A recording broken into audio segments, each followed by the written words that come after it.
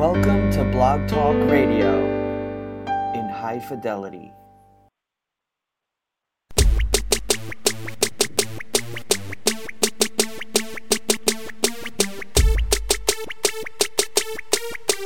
In much less detail, the podcast, where we cut through the noise and give you your NFL breakdown in much less detail. Here are your hosts, Jay and Dre.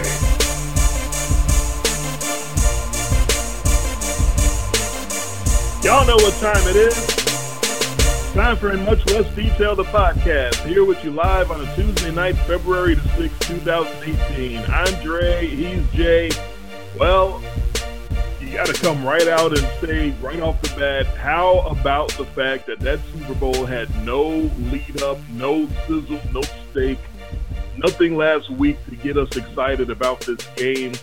And it turns into not just a crazy, watchable, back and forth, up and down game, but a record-setting game. 1,152 total yards, the most yardage in any game in the history of the NFL, postseason, regular season, or otherwise. And the Philadelphia Eagles, after all the smoke clears, after the final Hail Mary from Tom Brady has finally hit the ground. It felt like it took about 45 minutes for that ball to hit the ground, but once it finally did, the Eagles came out on top and beat the Patriots 41-33 to win Super Bowl 52. Jason, I'm just stunned. We didn't think this game was going to be much of anything, and it turned into the wildest roller coaster ride you could imagine. Yep. Anybody who wanted to watch the Super Bowl tuned in, and the Arena Bowl broke out. How about that? That's basically what happened. So, yes, you talked about all the no's about the game, no sizzle, no lead up. The big one that you forgot, no defense. Well, certainly no defense in this game. I hate to say it because it vindicates your stat about the elite passing defense against the elite passing offense, but that game kind of shit all over your stat. Yeah, I admit it. So you won the pick. We both won the pick, and you did right. have the Eagles to win. But by virtue of the fact that the Patriots were favored by more than they can actually win games by, I also had the Eagles because I just figured that something weird would happen. And lots of weird things happened. Don't get me wrong. That almost felt like karma for the Patriots. That the Patriots had gotten so many of those "what is a catch" calls that that our buddy Alberto Riverone, when he was presented with those opportunities again on the biggest stage, kind of choked up a little. I don't know if perception had anything to do with it, but you almost wonder, especially on the Corey Clement touchdown, where it was a touchdown, up until 2 years ago for our whole lives. I didn't see enough. The ball right. kind of, it shifts a little bit. You can break, if you could break anything down into frame by frame slow-mo and see movement and see doubt. But yeah, I thought both of the touchdowns that ended up being reviewed were touchdowns, but I've thought a lot of touchdowns this year that were called not touchdowns were touchdowns. And it was when you finally had the chance to see something like, oh, look, it moved a little, and we could all get thrown into this whole what is a catch kind of tizzy that this league and this replay system has turned us into. Common sense, maybe, kind of took over. And I wonder how much of that had to do with the Roger Goodell comments earlier in the week about his grave concerns about the catch rule and that it needed to be looked at. I think it got looked at. Immediately. On the fly. In the Super Bowl, touchdowns that were touchdowns were actually allowed to stand. Who knew? Well, unfortunately, I don't think it was common sense. I think, unfortunately, I just think it was fear and pants shitting. Stage fright. I don't want to be the guy. I don't want to be the guy. Yeah. I don't want to have that controversy hanging over me in this stage. I've had enough of it. I've heard it all year long, and I'm sick of it. My family's sick of it. I'm just going to call it a touchdown and let the chips fall where they may. That was not that Corey Clement play was not a touchdown 3 weeks ago. It just wasn't. No, it was not a touchdown all season. It was not a touchdown by the convoluted rule that we have now. 4 or 5 years ago, and for the 30-some plus years of our lives before that, that was always a touchdown. That little bit of ball moving and bobbling was pretty much ignored because it's damn near impossible to keep the ball completely still in your arms when you're jostling and bobbling through the air like that. And common sense, like you said, common sense used to rule the day. People knew it was impossible for the ball to stay perfectly still. A bobble was a bobble. Hashtag what is a bobble? We used to know what a bobble was. Now we don't know what a bobble is anymore. We don't know what a catch is. We don't know what a bobble is. So I think all of this will carry over to next year. I'm afraid that it might not, but I think it will. I think what we had this year and last year, the Zapruder film, the frame by frame, the analyzing and seeing if the ball had even a slightest bit of movement, I think those days are dead. I really think those days died at this Super Bowl, and long live the king. I'm glad they're dead, but I don't think it was a common sense situation. I think it was just so much reaction from the public, from Commissioner Goodell, from everybody about some of these calls that happened this year. The second touchdown that got put under the microscope and the hashtag what is a catch, which is the Zach Ertz touchdown in which the ball clearly came out after he crossed the goal line. I think there's a chance that doesn't get called a touchdown in the regular season, even though he clearly took 2 steps after he caught the ball and turned up towards the end zone and then got hit and cleared the end zone with the ball in his possession.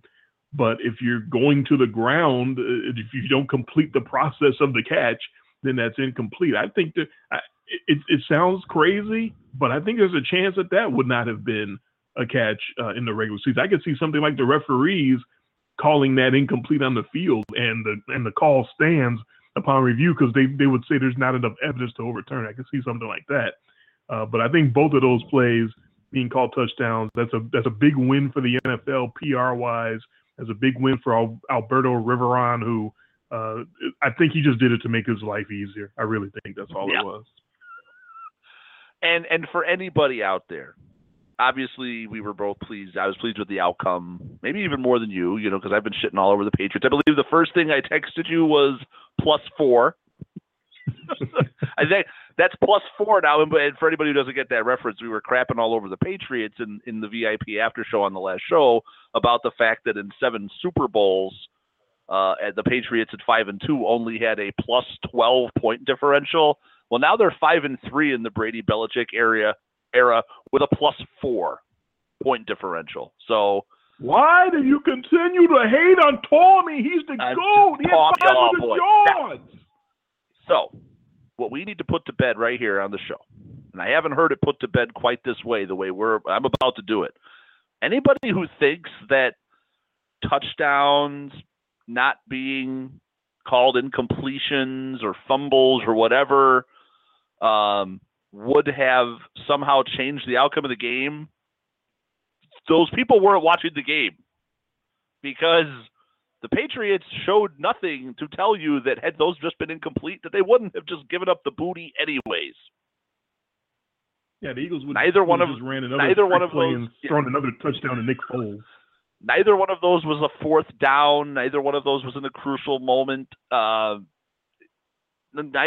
of those plays came at a moment in the game that would have necessarily stopped the outcome. So those plays being incomplete means that the Eagles would have just kept on moving the ball down the field at will as they did the entire game. I mean, the only reason the Patriots basically completely outgained the Eagles, they had a whole drive more than the Eagles had. If the Eagles would have had the ball again and been able to go another 75 yards, we would have had exactly, but both teams at 600 yards of offense. So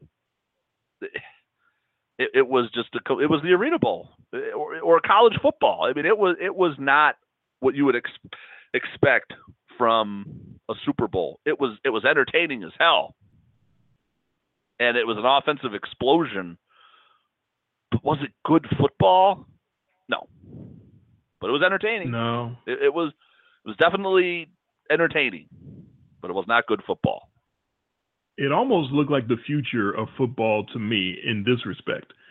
I really, and I've said this on previous shows throughout the years. I think the NFL is going to look totally different in about 10 or 15 years, as more and more concussions occur. It's more and more cases of chronic traumatic encephalopathy occur, and as more and more lawsuits occur, the rules will change, and football will look different than it does today. And if you think there's less hitting now than there was back in the olden days because of all the rule changes, you just wait, because I think it's going to be almost no hitting by the time they fix the game to where playing defense is almost going to be illegal. I think it's going to look a lot like this. The Patriots, the reason I was picking against the Patriots all year is because their defense looks like that now, where it looks like defense is illegal when they take the field. And that's not a championship team that has the defense that bad. And they were bad all year. They were bad from opening night, as everyone should remember. They were bad all throughout the year. They tightened up in the red zone as the year went on, which is a credit to, I guess, Matt Patricia and Bill Belichick. But they certainly loosened up in this game. Although give the Eagles credit, they loosened them up. They didn't just loosen up. The Eagles went for it before they could get to the red zone. The Eagles kept bombing away and getting big touchdowns from way back from before they even could get to the red zone and tighten up. They got 40 and 50-yard touchdown passes, which I think is the key to a defense that has shown a tendency to bunker down when it's time to stop the points from happening. When you get to the red zone, just go up top before you get to the red zone and beat them that way. And they did it over and over and over again. But this Patriots defense was just bad. I mean, this was all time bad what they did against the Eagles, but it was bad all year long. And you can't look at Tom Brady and the offensive side of the ball and blame the loss on them. It's really is all about the defense for the Patriots. Yeah, and now that we have history in the rearview mirror, and we can look back at sort of the totality of the playoffs, the Patriots beat the Titans and the Jaguars to get to the Super Bowl. They were never they didn't play a team with any offensive competency. And they come in and they play an Eagles team, even with Nick Foles, that had a tremendous amount of balance.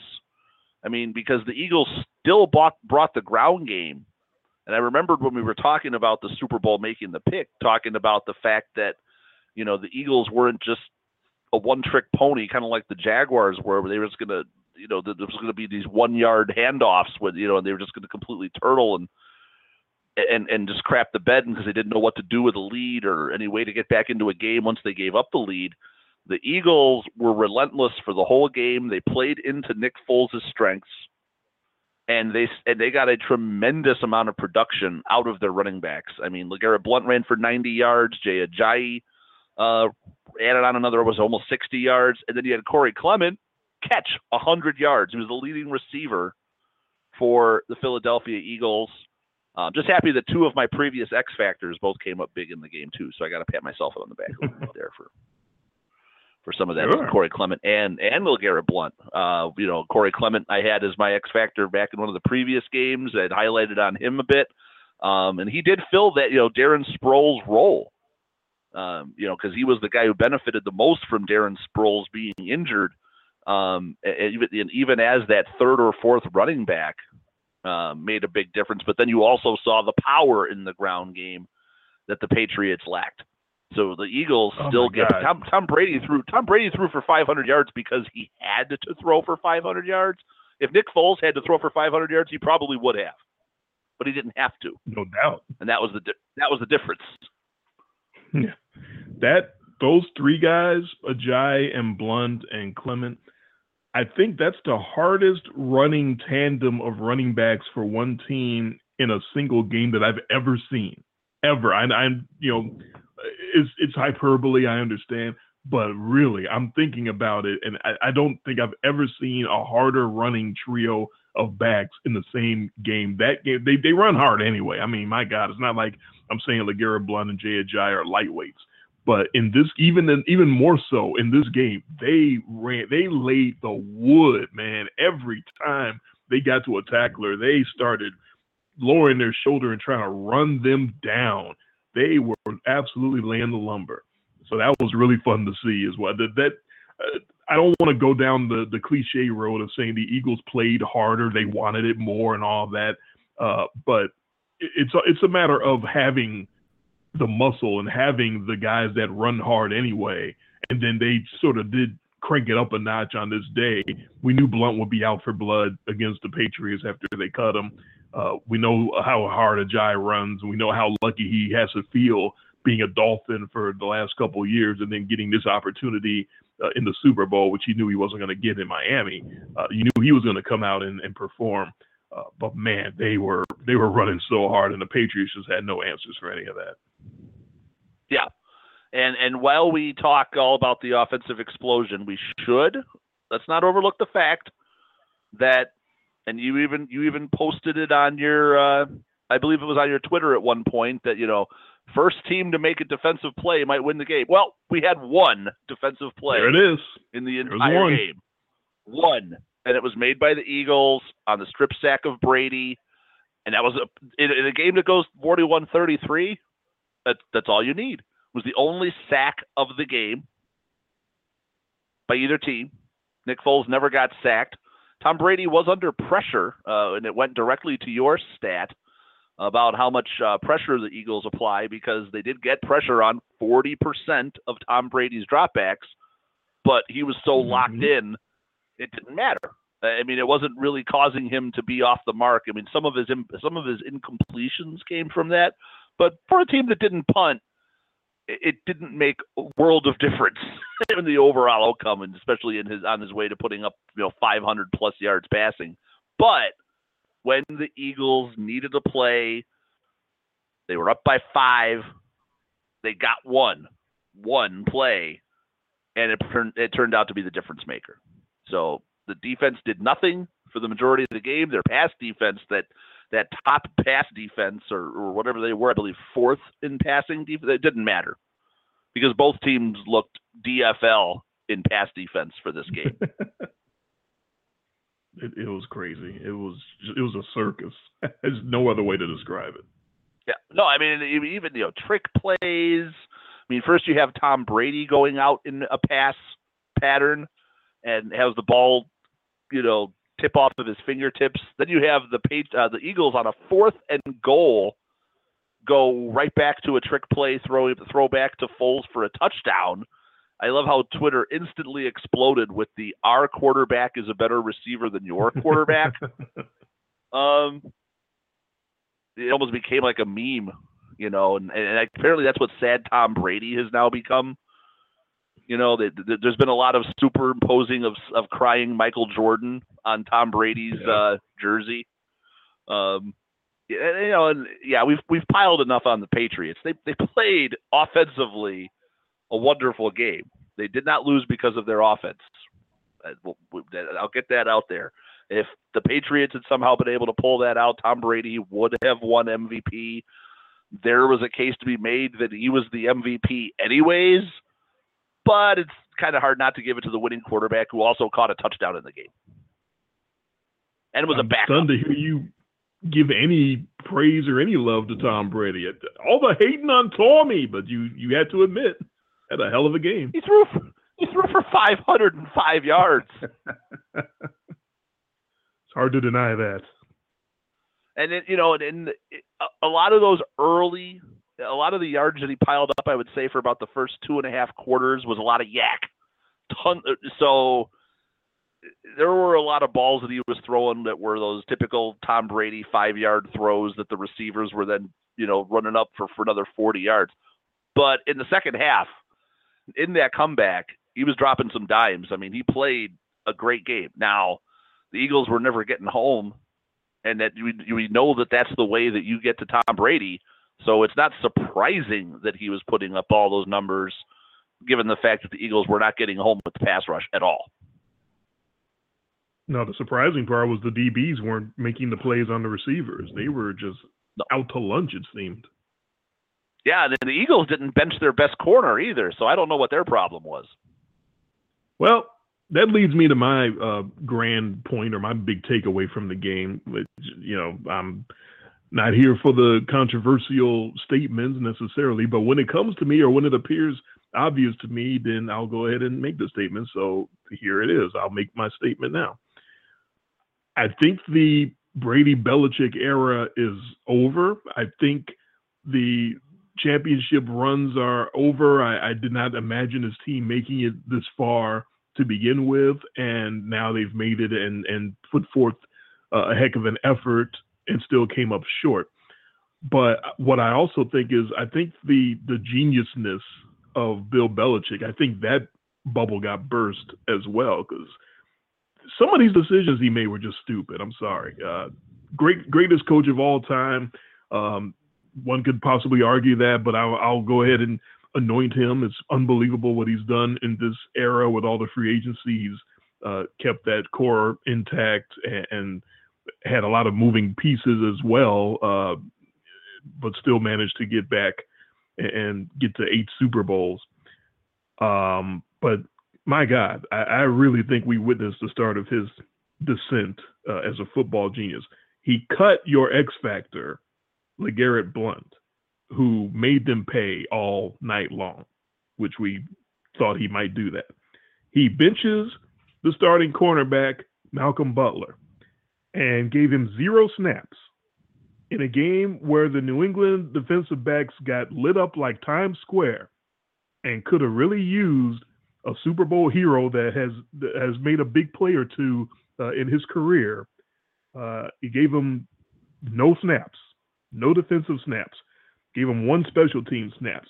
And we're supposed to just accept that because it's coach and he's the greatest of all time. And he just played the men that gave him the best chance to win, like Eric Rowe, who got toasted like pine nuts over and over again. That's Belichick. That's him. He has to wear that. And there wasn't much adjustments being made after Brandon Cooks took a nap on the field and went to bed. There wasn't really much anything replacing him. Philip Dorsett was there, but he wasn't really there. He was just a guy running around pretending to be Brandon Cooks, but he obviously is not Brandon Cooks. There wasn't anything that he did to really replace that deep threat. And what happened was Brady started having to manufacture and force some of those deep balls. And I really think that should have been his downfall. They shouldn't have even been as much in the game as they were, except the Philadelphia defensive backs had a really bad game. But I don't think it was something that Belichick did to figure things out after Brandon Cooks went out, because that deep game was supposed to be a big weapon for them. And I don't think it was. I think Brady was forcing a lot of those big throws that they got, and they just happened to complete some of them. If you look at the completion percentage of Brady, it wasn't very high. A lot of those big plays, a lot of that yardage came from just trying big plays over and over again and trying big throws over and over because they were sort of desperate. And the third one would work. The third down big throw would work. The first 2 wouldn't necessarily work, but the third down one would. So as awesome as Brady was, as much yards as he had, he actually wasn't very efficient, and I think that's coaching as well. Let's not forget, and let's not absolve Belichick of some of the silliness, such as the fake reverse on the kickoff return on the Patriots' last possession, which looked like it very easily could have been fumbled because that exchange wasn't exactly clean. And the play was stopped as it was at the 7-yard line, backing the Patriots up big time. And they really could have used that extra yardage that you get from a standard kickoff return. That's Belichick too. That's Belichick trying to be way too cute. I don't even want to. I won't even go on and slag him for the Brady pass, the double reverse throw to Brady, because he was open, and it sure looked like if Brady would have extended that chewed up, laced up thumb of his, if he'd have extended that right hand a little more, it looks like he had a play on the ball. It looks like he could have hauled that in. It looked like he kind of short-armed it a little bit because his right hand maybe wasn't 100%. Or did he go? Well, I won't even. Did he go a little Ricky Waters there? For who? For what? Well, I mean, he was wide open. There's nobody around him. I just think he didn't ball it in because he didn't want to risk that hand getting beat up a little bit. I won't even give Belichick hell for that because it looked like a play that worked. Some of those other decisions, that's not a genius decision to bench Malcolm Butler. And now all the news that has come out since then, where you got sources saying that Butler was benched for doing some off the field things or breaking some team rules, and Butler basically coming right back and saying, "No, I didn't.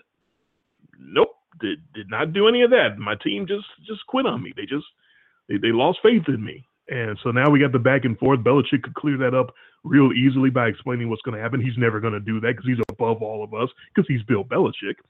But I think that geniusness bubble got burst. I think he's made some incredible moves. I think he's made some brilliant moves. And like I said, I'll still call him the greatest coach of all time. But I think the geniusness is burst, and I think the reign of terror is over. I don't think the Patriots are winning any more rings under them. Yeah, and sometimes this is something like this is what it takes. We may have felt the same way last year had Atlanta been able to put the dagger in the Patriots, and not blow the 28-3, or had Darrell Bevell not called an inside slant at the end of a Super Bowl. So you kind of keep wondering, what's going to be the other shoe to drop with the end of a dynasty, and giving up 41 to a backup quarterback, that might do it. And people, don't call Nick Foles a backup. He's a backup quarterback. Yeah. He's almost retired. What would Carson Wentz have done to this team? Oh, man. Because then you wouldn't have just had the throwing dimension. You would have just pulled it down and taken off and started ripping off 20-yard runs of his own, as he would be known to do, or look like he was totally sacked and then just come up with some crazy arm angle for some spectacular play. The Patriots were ripe to be had. The whole Malcolm Butler thing, I can't even begin to understand. And like you said, it's probably one of those things that we will never know. It sounds like the players, I mean, even Tom Brady, after Malcolm Butler put out his statement, Tom Brady responded backing him up. Yeah. So that's not a good sign for Mr. Belichick. Nobody's treating him like the reason they lost. Nobody's saying, Malcolm Butler, he didn't pull a Eugene Robinson here, right? Ooh, I sure hope not. He wasn't, banging hookers. Because we all found out about that. He wasn't propositioning hookers for, undercover officers for sex, getting busted the night before the Super Bowl. You know what? Eugene Robinson, he still played and gave up an 80-yard touchdown to Rod Smith. And everybody will universally, look at Eugene Robinson. Therefore, he was one of the inaugural members of the Hall of Infamy. Malcolm Butler, I don't think, is going this direction. Now, from an X's and O's standpoint, and in a 41-33 game, we can point to all the things at the end of the game. But from a strategery standpoint, what made no sense to me was the opting out of going for it on fourth down at that moment when they were down 9-3. I'm talking about the Patriots. They opted for a field goal that then gets snapped through the hands and the legs of the holder, and then Gostkowski kicks a sideways slanted ball, and it almost knuckles back, but ends up hitting the goalpost. And again, it was very un-Patriots. It was very un-Belichick. They lost their aggressiveness. And you saw all the aggressiveness from Doug Pederson. I've never seen a team be that aggressive and come out on the right side every single time. But that's what it was going to take. That's what it was going to take for them to win the game. They were hyper-aggressive, and everything they tried was gold. Some of that was probably because the Patriots' defense was a sieve and was offering no resistance. But it also was the idea that they were going to go for it. And I don't think you never got the sense that they just decided on the fly to go for it. I think their mentality going into the game was, we are going to go for it. We are not going to get, 28-3 in this. We are going to just put our foot on the throat and keep going. We're not going to do what the Jaguars did. We're not going to do what the Falcons did. We are just going to keep coming after these guys. And they put so much pressure on the Patriots couldn't respond. But I did not understand at that moment, when the Eagles were clearly showing that they were willing to go for it and do whatever it took to win the game, that the Patriots, only down 9-3, get down inside the 10-yard line and then opt to try to kick a field goal that would have made it 9-6. It's easy to have that hindsight, but we ended up having 74 points scored in the game. Go for it. Just go for it. Everybody was going for it. And what was so out of character for them was they were going for it in those situations all the way through so far. And then there they are opting for field goal attempts. I didn't get it. Yeah, Philly didn't come to kick field goals. That Philly special to Nick Foles, the double reverse throw to Nick Foles for a touchdown. People probably won't remember. That was on 4th down, so they could have kicked the field goal there and decided, we didn't come here to kick. We didn't come here to kick field goals. We didn't come here to go for 3. We came here to win. So all credit to Doug Pederson and his stones, man. Those are some big ass stones that he displayed, and just kept going for it over and over again. You're right. They came in thinking, this is our chance. This is our moment. We shouldn't be here. We got this guy Foles as our backup quarterback, and we found a way to piece it together and put together a couple game plans to get him to win a couple games that we were underdogs at home for those two. Now here we are, even bigger underdogs. We got to go for it. This is the moment, and we're not gonna be the Atlanta Falcons. We are going to go for it, and we're gonna go take it from them.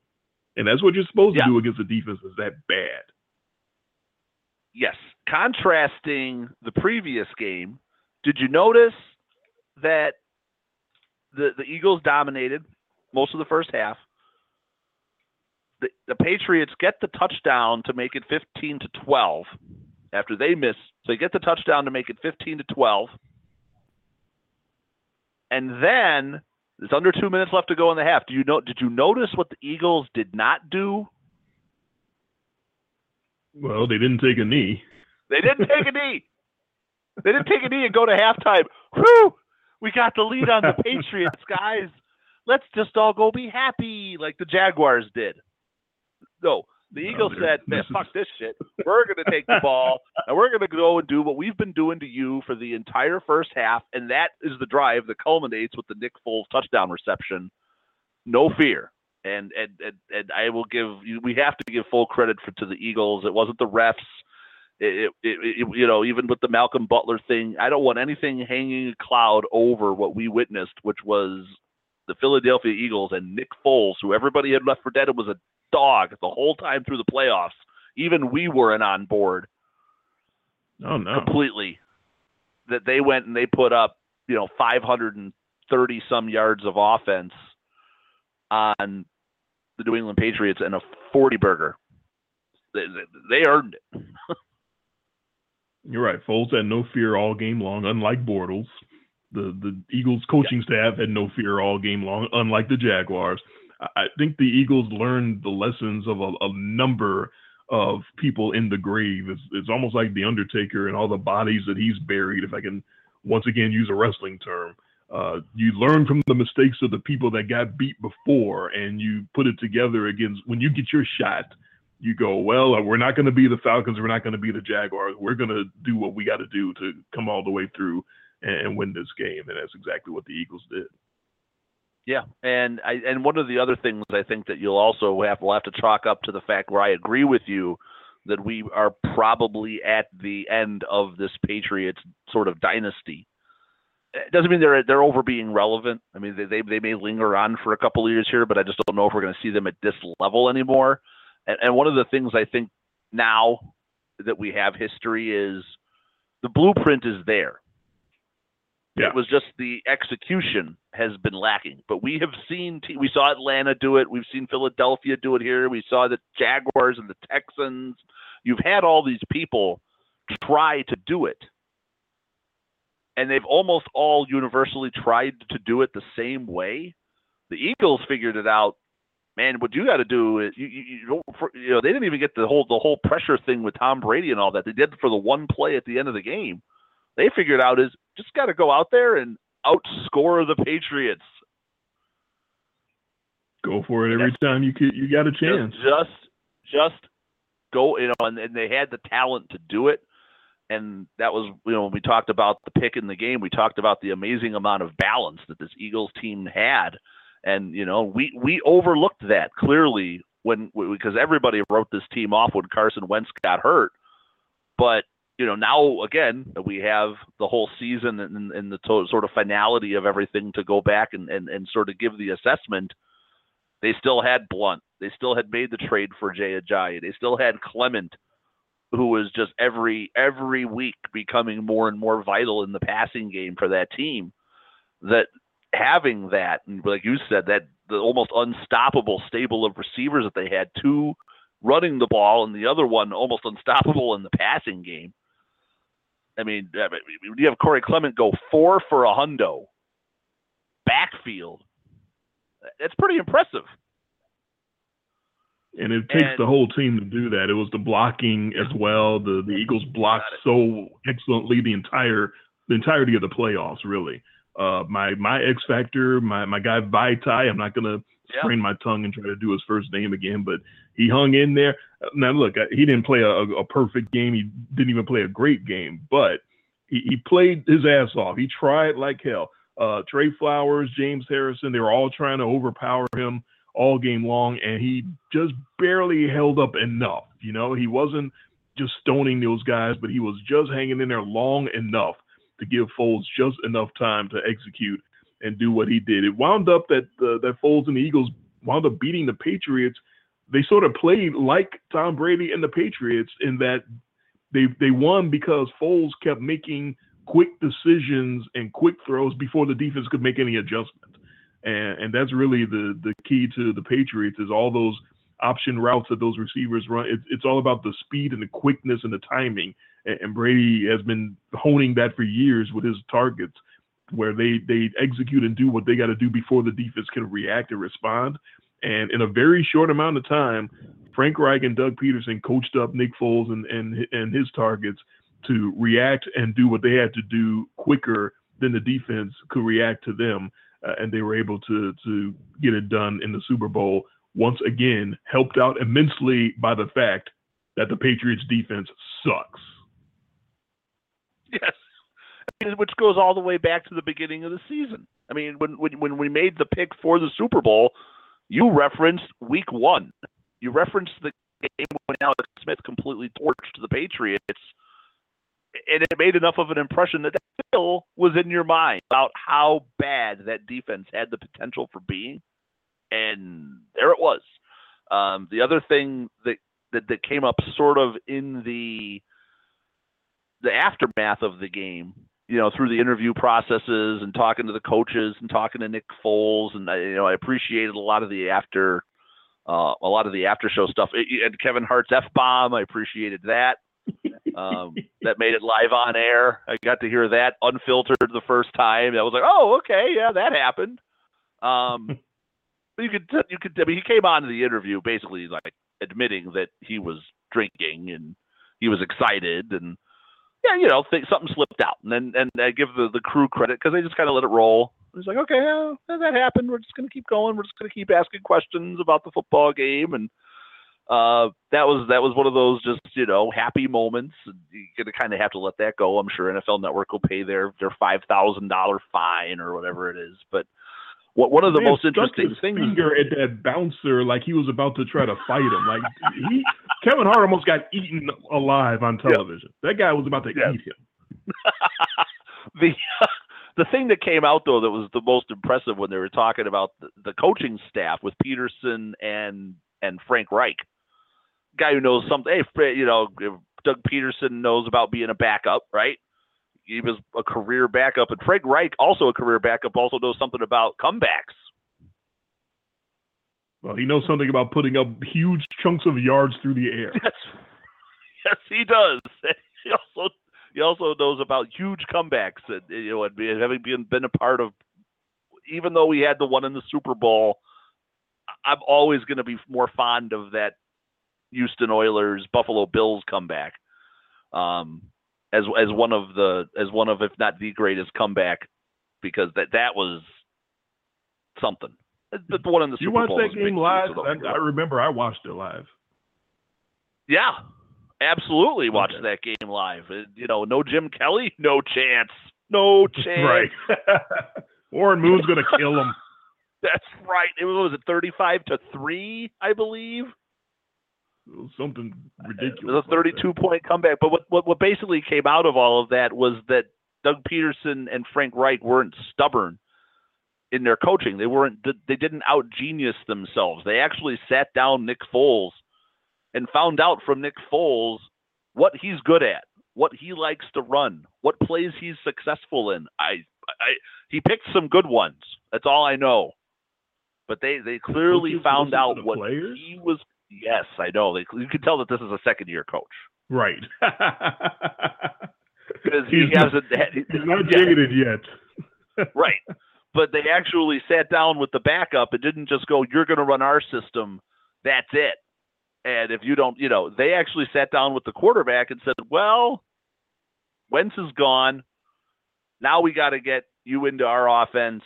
But we also want to change the offense to fit what you do really well. And they sort of molded away from a Carson Wentz offense into the Nick Foles offense, and that thing just kept getting better and better. Look at the way they progressed through the playoffs. Against Atlanta, efficient, didn't do anything to lose the game. It comes out against the Vikings, the number one defense in the league, and just shreds them. That's the game. Yeah. What they did to Minnesota, who had been so solid all year long, what they did to the Patriots isn't shocking to me because the Patriots suck. What they did to Minnesota was like, whoa, look at these guys. Is it the same team? Oh, my God. So that was it right there. That's what convinced me to pick them to win the Super Bowl, was the way they did that to the Vikings. Yeah, and again, we talked about that the fact that the Patriots had to run through the Titans and the Jaguars. The Eagles beat the Falcons and the Vikings. That was a much tougher draw.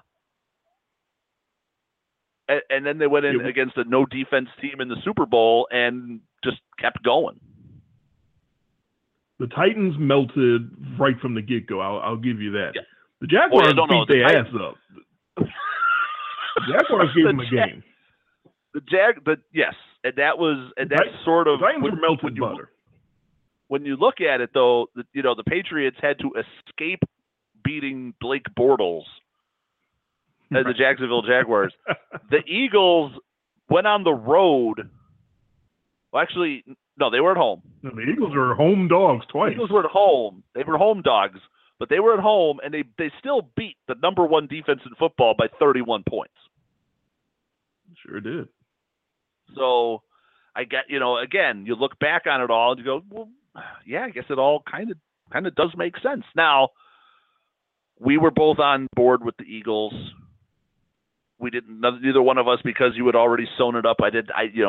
One or the other of us didn't have to make a case for taking the Patriots. So if there's a reason sometimes why you don't mind that the contest was over, at least we can both say that we had the Super Bowl right. Exactly. We both definitely had the Eagles in the points. There's no doubt about it. Yes. And I thought that something strange would happen that would knock the Eagles out of it. I thought it would be the crazy PI call or the silly what is a catch or, none of that all ended up coming to. We did have it. We didn't have the silly pass interference. There was only one. You're right. Point. There was only one point where there was and it's when the Patriots were down early. It was sort of that low point for the Patriots. They ended up getting a really kind of ticky-tack defensive holding on the Eagles that kept a drive going for them that would have stopped a drive. It always seems like it's on third down when the Patriots get these calls too. But that was really it.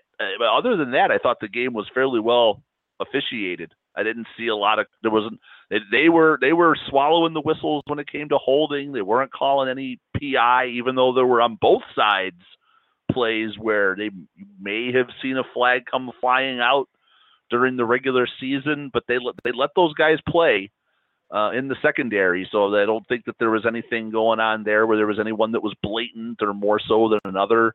The Eagles were complaining a lot about the Eagles were complaining a lot about Gronk with offensive pass interference, just pushing dudes around. Well, that's always.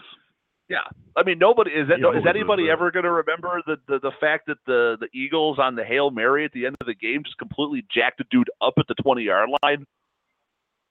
That happens every time on a Hail Mary. But it wasn't in the end zone. Dude just running down I think it was Hogan, just running down the field, and the Eagles defender that was standing there was like, bam, and just knocked him like off the screen.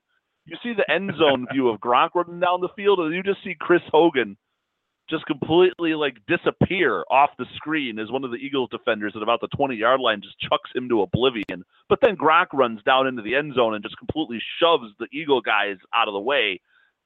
So again, it's on the Hail Mary, so nobody's ever going to call anything like that. But you're watching wow. Let them play, I guess. I made note of the one time where I thought the bad PI could have come out, but it didn't happen. Most people will not remember after Brady short arms that triple option whatever pass to himself, that he sort of alligator armed the thing. The very next play after that was 4th down, and the Patriots went forward and made the long, bad, terrible, wobbly throw for Gronkowski down the sideline. And he went up for it, and there may have been a little contact, but it wasn't called. And credit to Jalen Mills, who was disciplined enough to not try to tackle Gronk before the ball got there, to not overreact to him going up for the ball that was clearly thrown short. And by the way, I don't know if Brady's throwing these balls short on purpose or if he's having the Peyton Manning disease. Because that first half, he threw some really ugly-looking balls. So he looked like he had the rag arm out there. So that's another reason I think the dynasty is falling. I don't think Brady's I think he's starting to age right before our eyes. And despite the 500-yard game, some of those throws are just awful. But give credit to Jalen Mills. He knew about the bad PI and the bad throws, and he was able to hold off on the contact and not let Gronk draw the flag on him right there. So they tried it. They did try it. There were a few plays where, in watching the highlights and sort of reassessing everything, where you could have seen a flag come out possibly against the Eagles, but in every instance, the Eagles, to their credit, were playing the ball, right, and trying to make a play on the ball. And a lot of times, these refs will allow the play if the defender is consciously aware of where the ball is and is trying to make a play to the ball.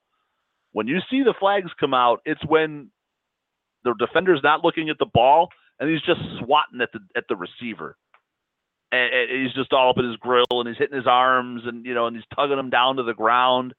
And that's when you see these flags come out. Now, a lot of that stuff was still going on, but it was all in the service of the defender with his head towards the football, trying to make a play on swatting the ball away, looking for the making football. A play on the ball, they will go ahead and let you do that.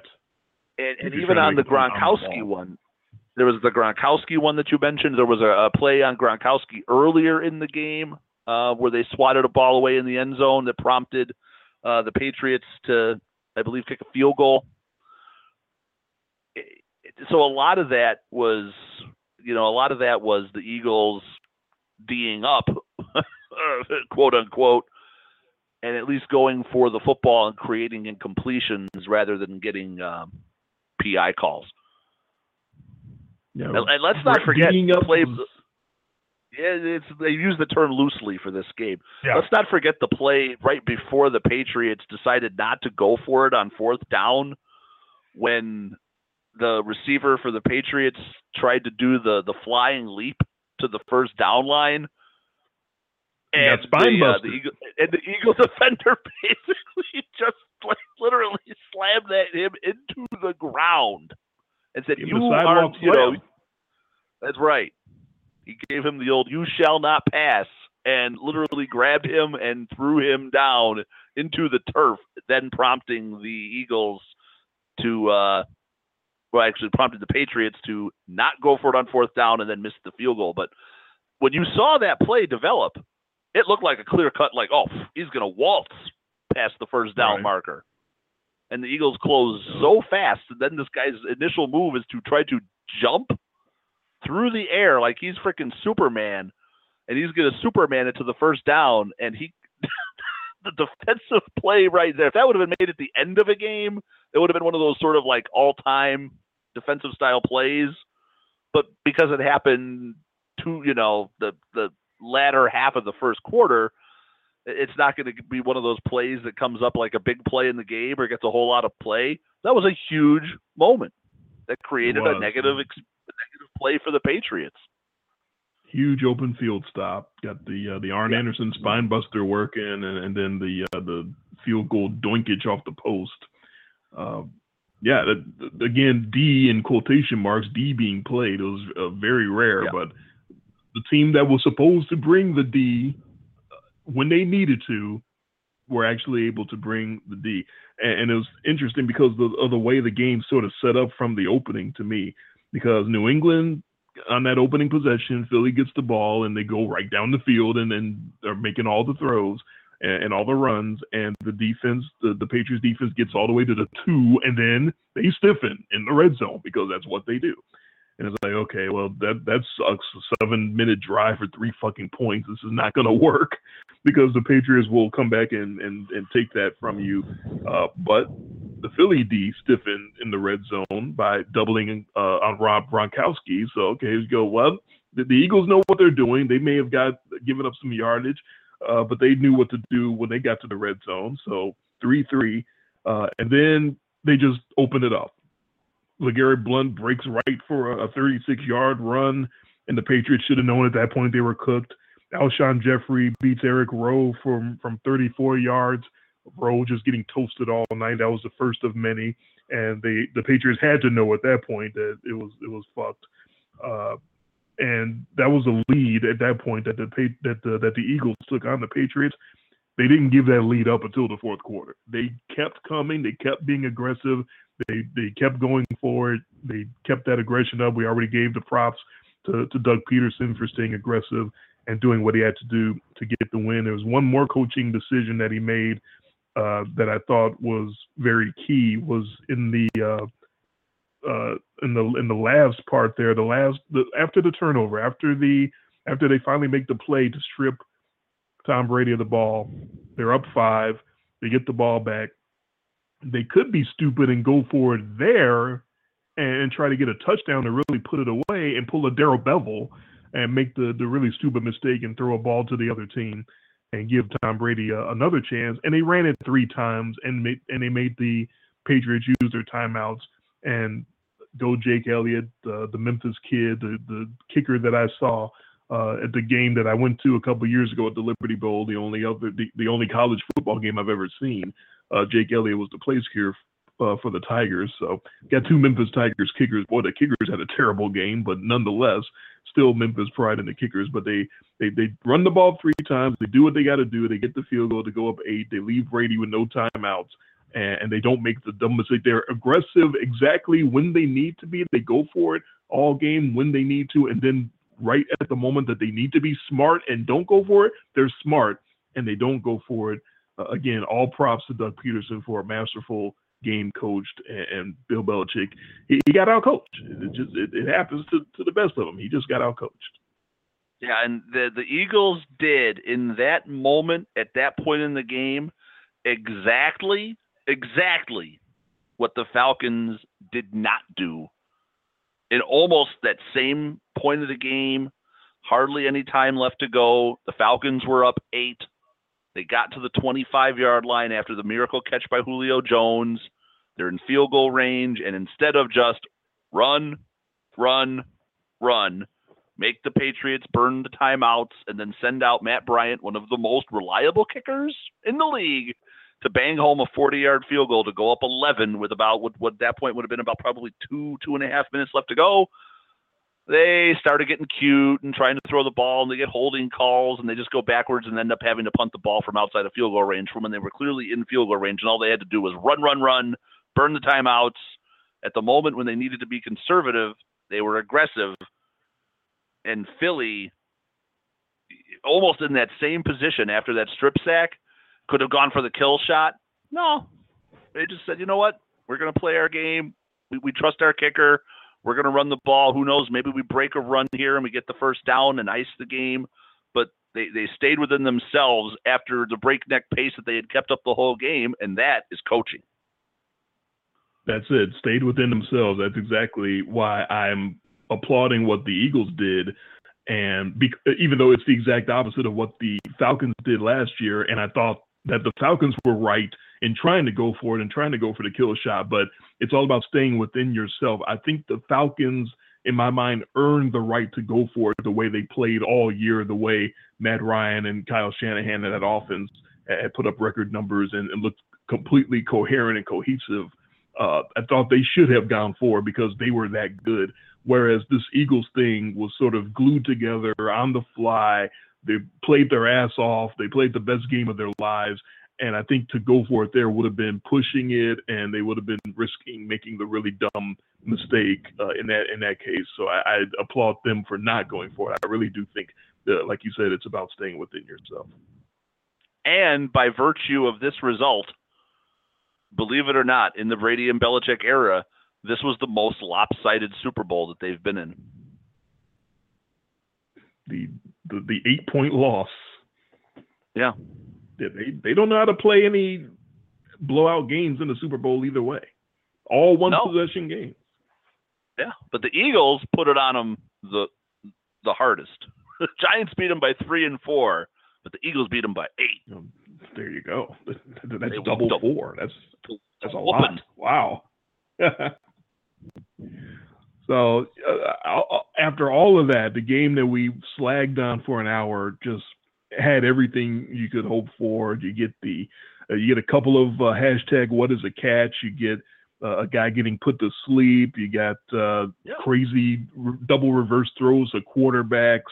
You got Patrick Chung got concussed and was allowed to come back in the game. He was clearly concussed. He was clearly dumpling. So we had everything. We had a little bit of everything that defined. It was like a microcosm of the whole season. It was literally like like a miniaturized version of the 2017 season.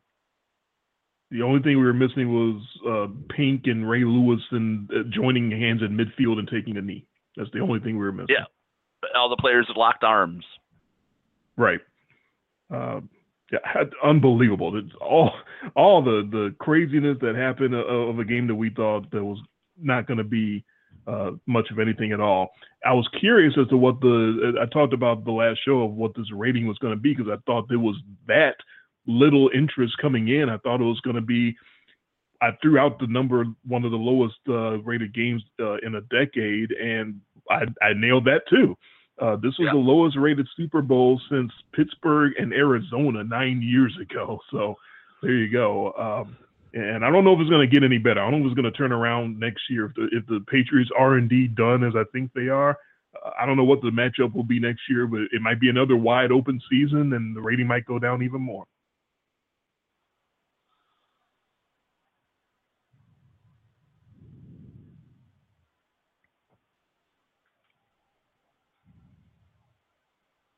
Oh, did I lose you? No, you stopped there. I heard the lady give the 60-second warning, and then you just stopped. So maybe you tossed it over to me when she was talking in my ear. So I didn't hear that. But no, that Pittsburgh Arizona Super Bowl was a very good Super Bowl. At least it was an exciting Super Bowl. But the Patriots, they could get back to the Super Bowl, and I hate to say that, and I know you don't want to hear it because we would like to see something different. But the AFC is just that bad. The AFC stinks. You may be right. I'll give them winning the division again. They'll probably keep winning the division as long as Tom Brady plays. Who else? There's nobody else there you can give it to. You're gonna give it to Miami, Buffalo, or the Jets. Ugh. Not happening. More on our after show when we come back.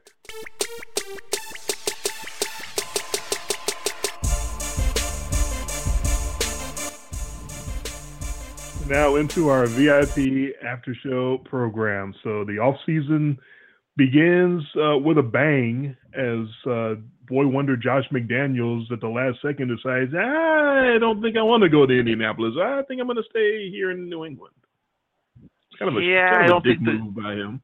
Yeah, from what I'm seeing, basically he's putting all of his eggs in the basket that he is going to be the heir apparent and the replacement to Bill Belichick, because who is going to hire him now? Yeah, good point. You just did that. You just basically told a team, and you agreed in terms on principle with a team that you were going to go and be their coach, and then you're just like, no, I don't think so. What I'm more interested by is how the Lions feel right now about getting Matt Patricia, this great defensive mind, to be their head coach after he just got annihilated in the Super Bowl. But he was getting annihilated all year. 29th in yardage on the season. Yeah. I was stunned by the hire when they first announced it. I didn't understand why he was such hot shit anyways, and I'm with you there. Then they go and do that. The Lions are like, we got to have him. We got to have some of that. We need some of that on our team. You do realize that he's going to be coaching in the division with Aaron Rodgers? and the next Hall of Famer for the Bears, Mitch Trubisky. Don't forget that. So it ends up coming out that your Bears have a connection to this Super Bowl. That that Doug Pederson basically came out and said that the Phillies special was a play they copied that the Bears ran early in the season, and Doug Pederson saw that play and was like, I like that.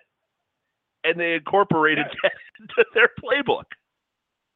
Yeah, if you remember the Mitch Trubisky's first game as a starter on Monday night against the Vikings, there was a 2-point conversion they wound up running, the double reverse throwback to the quarterback. It was a very smooth play. It was very exciting. I was like, wow, look at this shit right here. They know what they're doing. And, hey, the NFL is a copycat league, as we often say. Yeah. Another, but there you go. Another time where a coach who's in his second year can look at someone else and appreciate what he sees and go, I like that. I'm going to steal that. Would Bill Belichick have stolen that? No, because he's Bill Belichick. He's the genius. That's right. People got to copy him. He doesn't look at what other teams do and reverence. So you got to like where the Eagles are headed. I mean, they're getting their quarterback back. This team's going to they'll be in contention again. You got to figure. It all came together for him pretty quick, but the way Carson Wentz developed in his second year, Doug Pederson coaching in his second year. This is the second year in a row that we've had a second year head coach in the NFC make it to a Super Bowl, because Dan Quinn did it last year, and now you've got Doug Pederson do it this year. Interesting. I mean, the NFC is clearly going to be the superior conference, possibly for a while, because I think the AFC is just in shambles. I don't know if it's going to be like as bad like the 80s, where we go, where the AFC wins 2 Super Bowls in a 15-year period, but clearly, when we talked about it, looking at the field, even in general, overall, the NFC, that a lot of those NFC teams probably could have beaten the Patriots in this Super Bowl, or have been in the Super Bowl. I mean, what would the Saints have done to that defense? Woo! What would Alvin Ice Kamara? Have done to that defense? Oh my God! What would Alvin Kamara and Mark Ingram, and all those guys, or the Falcons again, with the running back with Coleman and Freeman, and then Julio Jones getting another crack at those guys, minus Malcolm Butler. Let's just take Malcolm Butler off the Patriots and see how they would have fared against Atlanta's offense or the Saints' offense. It would have. So the Eagles got there, so they won, but the NFC is going to be interesting. The most ridiculous thing I saw this week was that Vegas immediately, right after the Super Bowl, puts out their Super Bowl odds. Yeah. I'm guessing the Patriots are the 49ers. favorites. The 49ers were in the top 10. Oh, the hype has started already. The hype has already started. Jimmy Garoppolo and the 49ers were 20-1. Oh, please. Yeah. Get the hell out of here with that. First of all, don't make that bet, please. I mean, I would have made that bet if it was another zero on there. I'll put $10 on that to win $2,000. But 20-1? Come on. Yeah, it was bad. Another team though that was really high, that had really low odds, was the Packers. I was like, what are you doing? That smells like just starfucker money. Aaron Rodgers is a star, so we got to put our money on him. Now, I'm not going to discount the fact that they'll be better next year, and that if Aaron Rodgers can play a whole season, they'll be in the playoffs, and all you got to do is get to the playoffs, and who knows what could happen. I do feel a bit sad through this whole Patriots run that we've never got a Rodgers-Brady Super Bowl. Yeah, that would have been fun.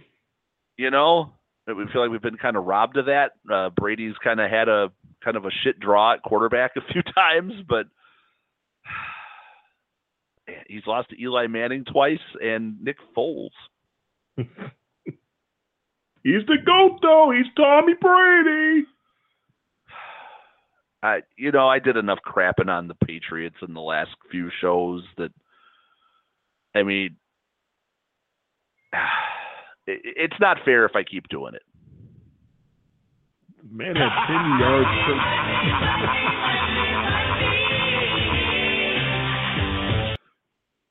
Sorry. Hey, the man had 10 yards per pass attempt in the Super Bowl. He had 500 yards of passing offense. You throw for 500 in the Super Bowl, I'll lay off you for a while. I actually gave him credit. You did hear it. I'm just not here to completely be the contrarian and just completely shit all over Tom Brady every time I get the chance. He played a great game. He escaped a lot of pressure. He heaved a lot of balls when he threw them. I was like, what are you doing? And then you'd see the receiver just wide open. There was the one he threw where he was like falling over early in the game down the field to Amendola. And I was like, oh, that's picked. Until the ball, until the camera pans down the field, you see there's nobody in the area. You're like, oh my God. And the Eagles, and I'm thinking this whole time, like, the Eagles were a good pass defense, right? They were elite. I don't know what happened in this game, but they were elite. They were elite. It was not elite. The Jaguars put up more resistance in the secondary than the Eagles did by a lot. They did. I can only keep clinging and clutching to the fact that they made the one defensive play that helped seal that game up. But yeah, they did not play like anywhere near an elite defense, not even close. Yeah, and in a game that was, with 74 points scored, it was going to come down to one play, and the team that could make the one play won the game, and it was the Eagles defense and Brandon Graham getting the paw in there, and we didn't even get a tuck rule. We were only missing a couple of elements that would have made this game like make your mind explode type crazy. We didn't have a tuck rule.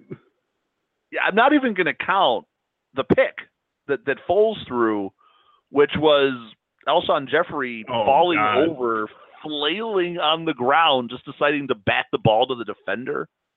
That ball should have been... Alshon Jeffrey this close to making a one-handed grab and toasting the Patriots again, and just happened to fall off balance and tip the ball up in the air. He had that catch. Yeah, he did. He was open. It was in his pocket. I don't want to point out the fact, again, why he was trying to catch the ball with one hand was a little reminiscent of the Corey Davis play with the Titans. You had to make a one-handed catch because the defender had the other one. Yeah. Well, but we won't pay attention to that. The Eagles won the game, so we're not going to worry about it at this point. That's right. But when you think about a defender or a receiver who has to go up and make a one-handed catch, you go, well, why wasn't that a two-handed catch? Well, if you go back and check the replay, his other hand was preoccupied. It wasn't pushing off. He had a defender sort of tugging on it. Yeah. But that's okay. They let that stuff go the whole game both ways. So, again, it wasn't one of those where suddenly the Eagles are getting crazy PI calls, but they're going to overlook something like that. Gene Steratore, Alberto Riveron, I think they're all on the same page. Let's let the players decide this game because of how terrible the officiating decisions have been all year. Let's let the players actually figure out who the better team is on this day. Especially 6 days after the commissioner of our league goes on national radio expressing his concerns over the way these games are being called. Let's not be the story. If you don't think those concerns made it to their offices individually, privately, then you're crazy, because I'm sure they did. Yeah. So, it was fun. I mean, that's I guess the best word is, for what you'd expect out of a Super Bowl in a party atmosphere. And once again, a football game that a lot of people watch that don't normally watch football. This year, a lot of people that normally watch football didn't watch either. But it is a spectacle. It's an American holiday. If every Super Bowl was like that, you wouldn't have a lot of purists enjoy it, but you would have some mass market appeal for the NFL. I mean, the NFL would be even bigger than it is right now if the Super Bowls or a lot of NFL football looked like that. And that's why you were talking about this is sort of the future of the league.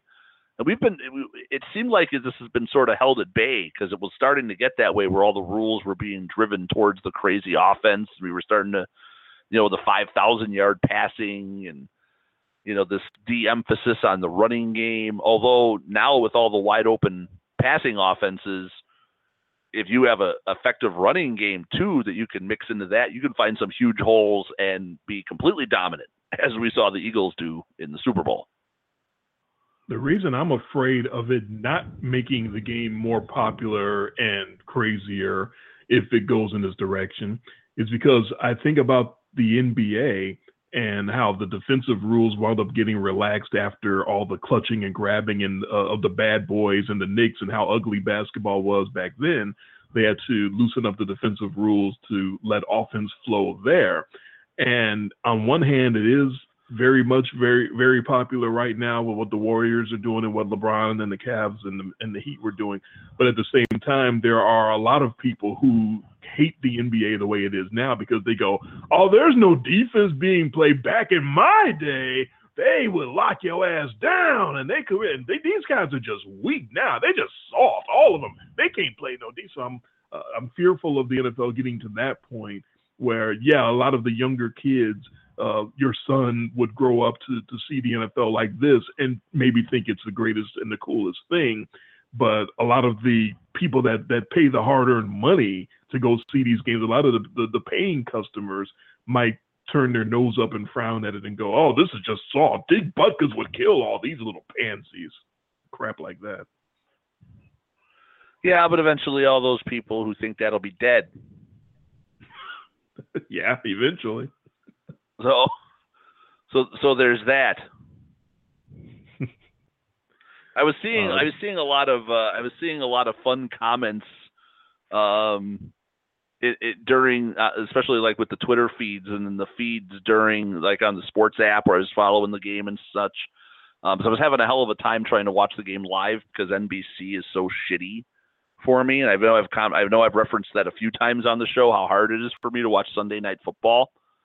So I was following the game very closely, but not able to actually see it for a lot of it, and then catching up with like instant highlights and all those things. But a lot of the Twitter comments and so I was kind of like, it was an interesting way to experience something. Let's just say that. The game almost broke the Twitter. Right, and then as soon as the game was over, I was instantly onto my TV for NFL. I switched it over to NFL Network, and because that's I can get a clean feed from to watch all the post games. So I was getting all the highlights, I was getting all the flavor, I was getting all the interviews. I got the F-bomb. Someone else dropped an S. Someone else said shit. It was great.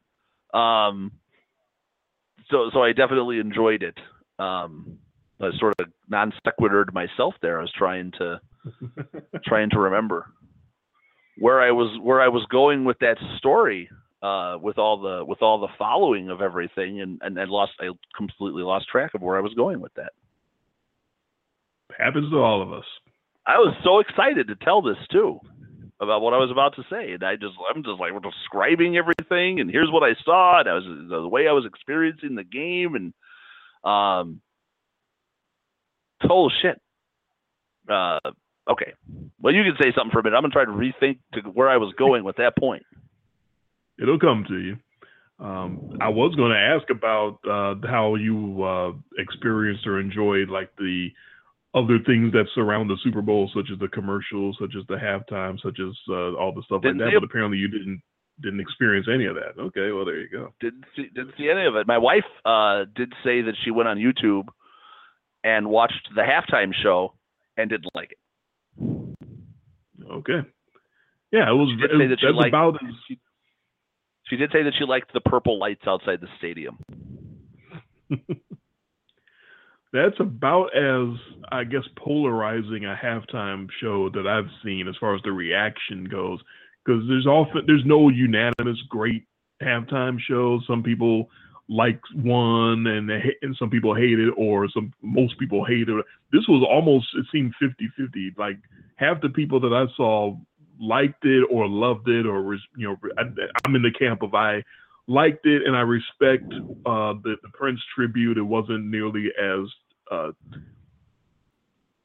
tacky or tasteless as I feared it was going to be.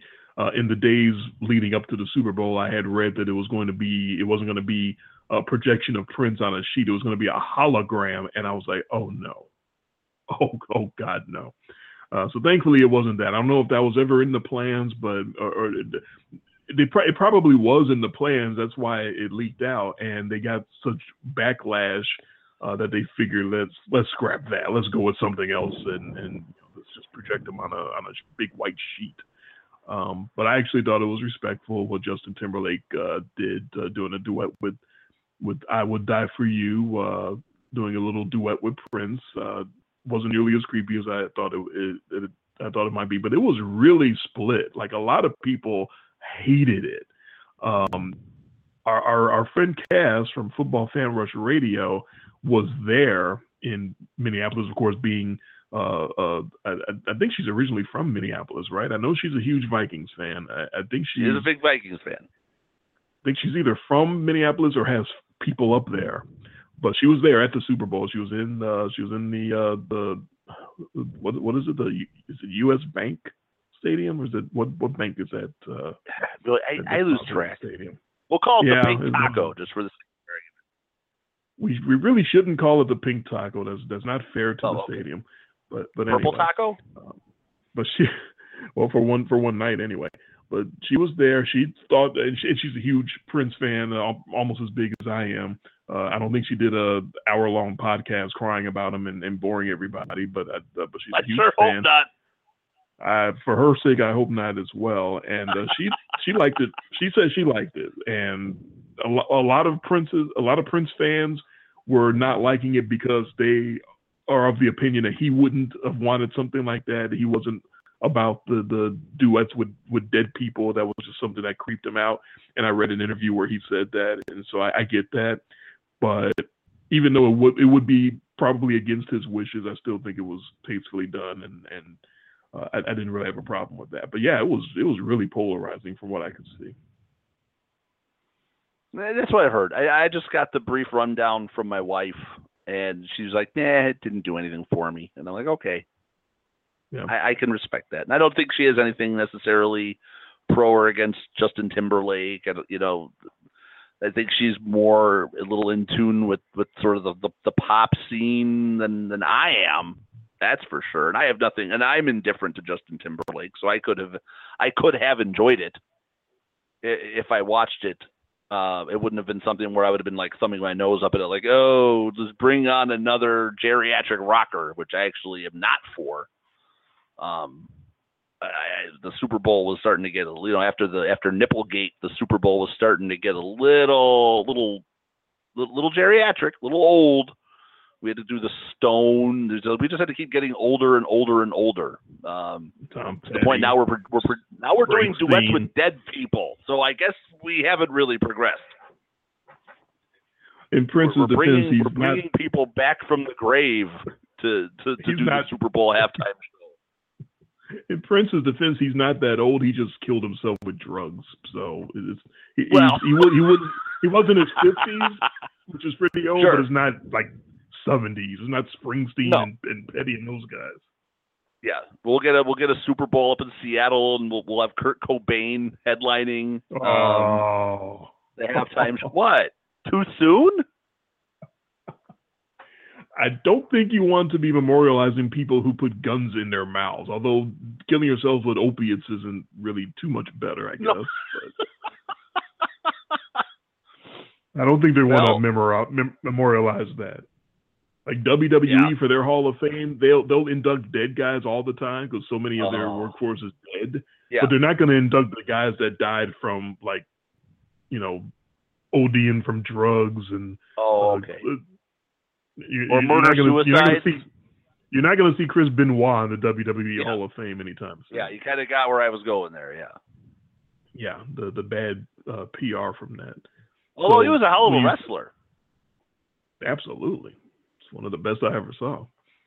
Yeah. So when you say your wife is in tune with the pop scene a lot more than you are, I guess watching Justin Timberlake, you could say that she was a lot more in sync.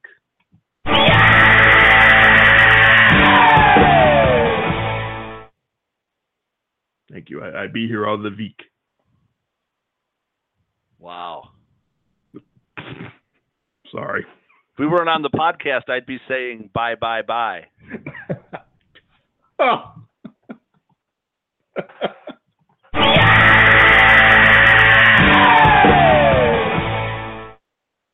Good. I like that one. I doubled down. See, that's what you got to do. Yeah. Nice. Malcolm Butler. Doubling down. That's right. When someone's dragging your name through the mud, you stand up for yourself. You don't just let the great Bill Belichick bench you and then just let everything go and not defend yourself at all. I like that. He's coming back and letting everybody know, hey, I ain't do any of this shit they saying I did. He just didn't play me. That's all it was. Now, he'll never be a Patriot again. No, he's done. Yeah. Because how do you bring him back? I mean, how you can't. You just can't. He's a Super Bowl hero. I mean, the thought of it, let's pretend that he didn't do anything and Belichick benched him. What everyone was speculating on Super Bowl Sunday was Belichick benched him because he really did sort of think that he wasn't holding up his end and he wasn't playing well and sort of de facto blaming this bad defense partially on Malcolm Butler.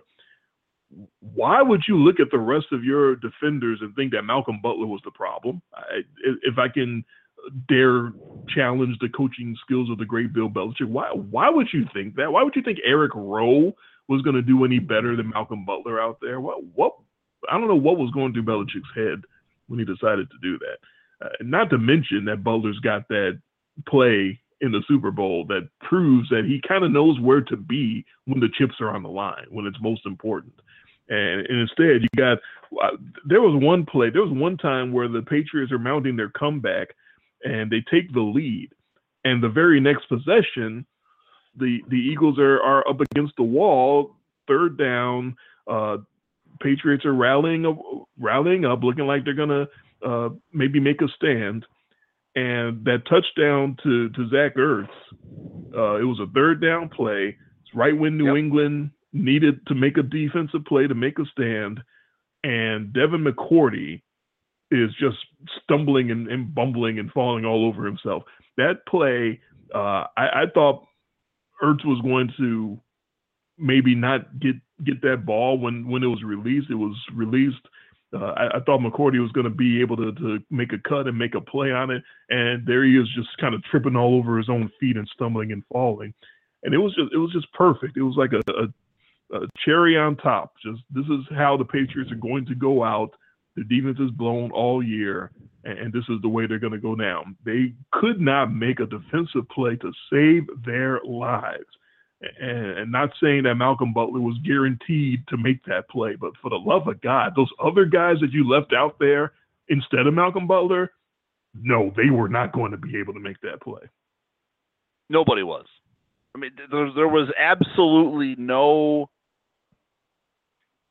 inkling from the Patriots at all that they were going to do anything. I mean, absolutely none. So it didn't. It was crazy. So when you let your team not have its best defensive player, it just made no sense. I mean, I was just completely stunned. And then when it comes out, and you're going through it, and you're just like, well, what? Okay. I mean, what I didn't want to have was have the Patriots have an excuse to lose the game. I don't think it's being touted that way. I don't think anybody's saying, well, if we would have had our guy, we would have won the game. So, I haven't seen that too many places, but I've seen it. A couple of times here and there, I've seen if Malcolm Butler was out there, they may have made the play to win the game. I have seen it. I'm sure there's some of that there, but when it's your coach that does it knowingly, you got nothing to you got nothing to complain about. So you get nothing. You lose. Good day, sir. That's it. The genius coach. Yeah, I mean, genius move, and he got nothing. So when you actually boil it all down, and your coach just out geniuses himself, and you bench your best defensive guy, you deserve to lose. The Eagles are only going to play who's on the other team. I mean, the Eagles lined up and they beat that team without their best player. That's it. I mean, we're not lamenting the fact, if the Eagles had lost, we're going, well, it was Nick Foles. Yeah. If they had Carson Wentz, it might have been different, but they didn't. They also didn't have their best linebacker, who's been hurt for the last few weeks. So it's not just one of those things where it only works as for one part of the equation. What makes it harder to swallow for the Patriots and the Patriots fans are going to be that this was basically what amounts to a healthy scratch, right? That's what it looks like. He wasn't hurt. He could have played. And the coach, what really blew me away was Belichick saying that they went with the defensive scheme that they had drawn up and the players who he thought gave them the best chance to win. And he said it with a straight face. That's what he apparently believes. I don't believe that.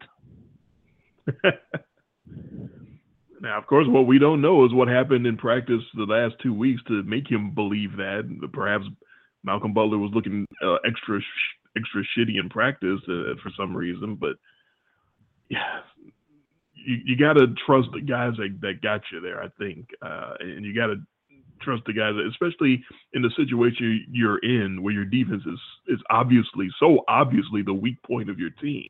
And so obviously the weak link, and so obviously the thing that's going to make you lose if you lose this game is going to be your defense, and you choose to take a piece away from your defense willingly. It's mind-boggling. Because it's the Patriot way. Right. Can't defy the Patriot way, and you can't defy the genius coach. So, yeah, that whole thing's over as far as I'm concerned. Now, we don't know if Malcolm Butler had played that this result would have been any different, but you have to suspect that things would have been even just a slight bit harder for the Patriots, just a little. Maybe. We will never know. So you have wow, we've broken down a lot of the aspects of the game. I didn't see any of the commercials. That's the other reason a lot of people go to watch the Super Bowl. One of the things that's really bugged me is that they release all these commercials now early. Right. So, like the last couple of years, it was like all the Super Bowl commercials were airing, or you could watch them online before the Super Bowl. I mean, so it almost became bad, like the NFL draft, where they'd have the video crew in the room of the guy who just got drafted before the pick was made. And then the NFL finally said, hey, enough of that. I mean, if the NFL wants to try to get some of its viewers back, and you know that there are people who like to watch the Super Bowl for the commercials, stop letting the commercials leak out online before the Super Bowl. Hey, what an idea. I don't know. I think if you want to go find the commercials before they air, then you can go do it. But if you're like me and you don't want to go find them, you don't want to be spoiled, then you don't have to go search for them. I think it's just the creativity is off with these commercials. I don't think it's so much a matter of so much of them getting leaked early. I think they're just not very good. Who came up with the idea for Ram trucks to incorporate a Martin Luther King speech in service of selling a motherfucking pickup truck? I heard about that once. I don't know, but the MLK estate signed off on that. I guess Gandhi wasn't available. So yeah, it is on them for allowing that to happen, but it's on Ram for coming up with the concept. Like, why? Well, okay. If you're the Martin Luther King estate and Dodge comes to you and goes, we'd like to use some footage of Martin Luther King in one of our commercials. Here's a shit ton of money. Well, okay. You twisted my arm. Because the answer to every question is keep money. It classy. That's right. Keep it classy. Yeah, I don't know. It's all about the money. It's all about the money. It's always about the money. But whoever had the idea, come on. Who's sitting there in the room at Dodge? Do you know what's going to help us sell more Ram trucks? Dr. Martin Luther King. Oh, yeah. And a lot of fist pumps, Right. They're like Von Miller in the shower in that Old Spice ad, All right, we've done our job. Let's go on vacation. Those guys all went home and took showers and did that too, right? Yeah. We're the men. I hope you know which commercial I'm talking about. I vaguely recall it. Yes, but that if you're an ad executive somewhere and you need Dr. King's words to help you sell pickup trucks, first of all, you don't really know your audience. Just saying. Brothers can't drive Dodge pickup truck. Who are you selling to is what I want to know. No, I'm just saying. I'm not saying. I'm just saying. But come on. Funniest part about that is for the last 3 years I've been driving around a Dodge pickup truck. Oh, no. It's not mine. Oh. It's my wife's uncle's. But... Oh, well, maybe I've seriously underestimated the appeal of Martin Luther King ads. Next year it'll be Malcolm X. We don't all drive conversion vans. It's not. I'm not going to describe every commercial, but it's the creativity is bad right now. It is not just. Well, that's with everything though.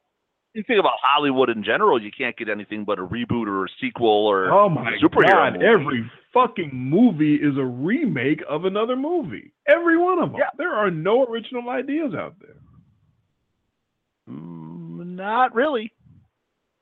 Or they're movies that seem original, but then you find out they're adapted from ideas from other movies. It's like, or a reimagining of, it's just, so when you've had 100 years of cinema and 80 years of television roughly and all, there's only so many ideas to go around apparently, and we've used them all.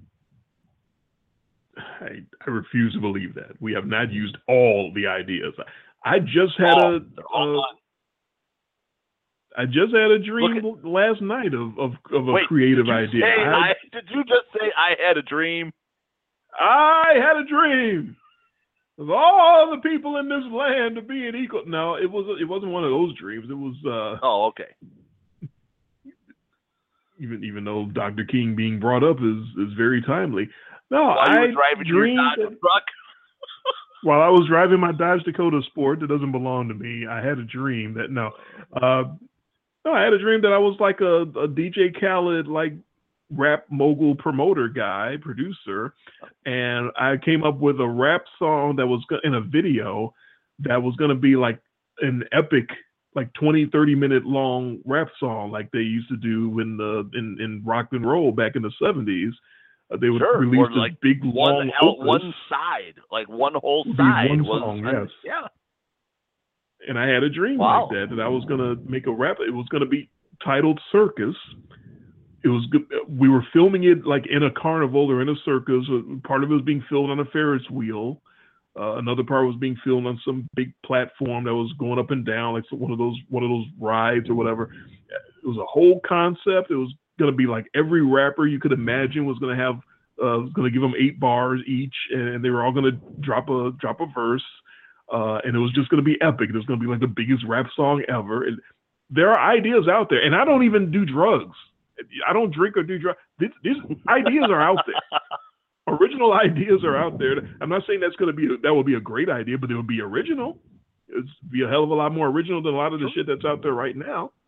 And I don't even.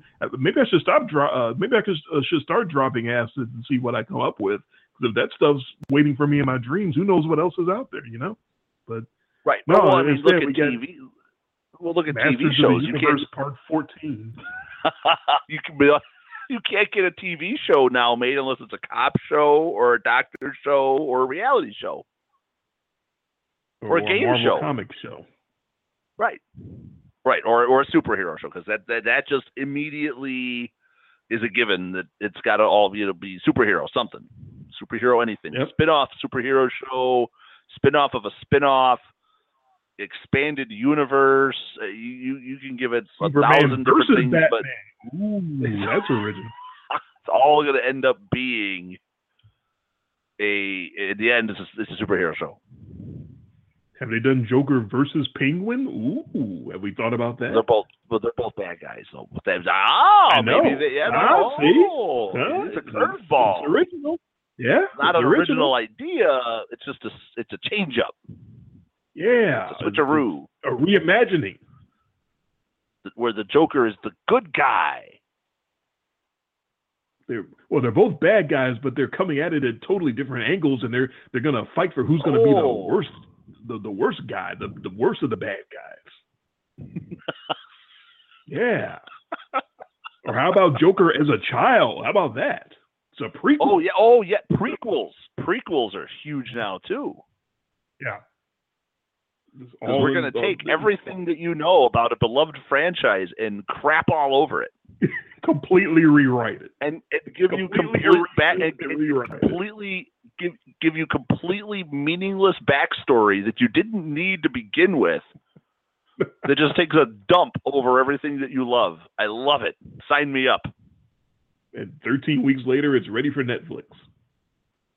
Exactly. Yeah, because that's the way it is now. You go see a movie in the theater. It's you could buy it. You could download it like 2 months later. Why go to the theater?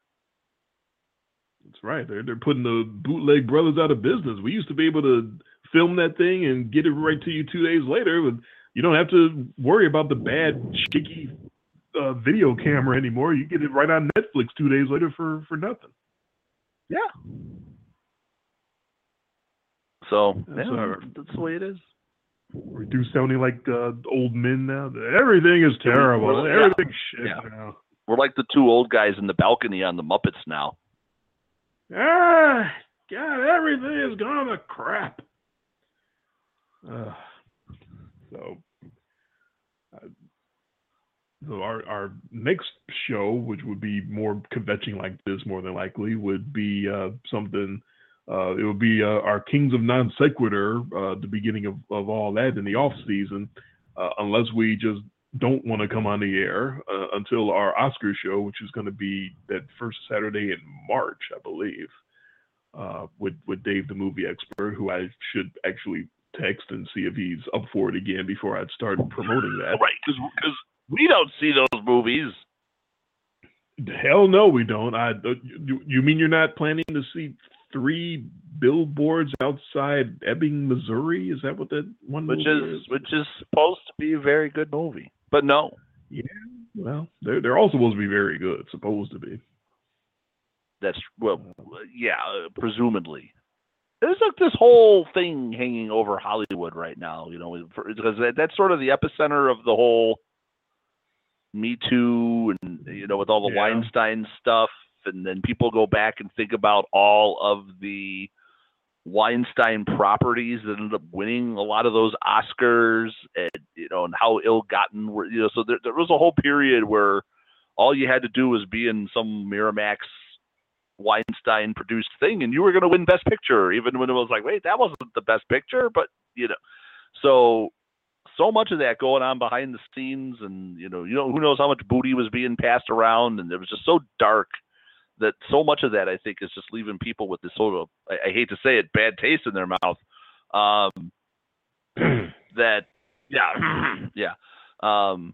It'd be interesting to see what that's like this year, because we've had it all. We had it with the Grammys, to Time's Up, and Me Too, and I didn't watch the Grammys either.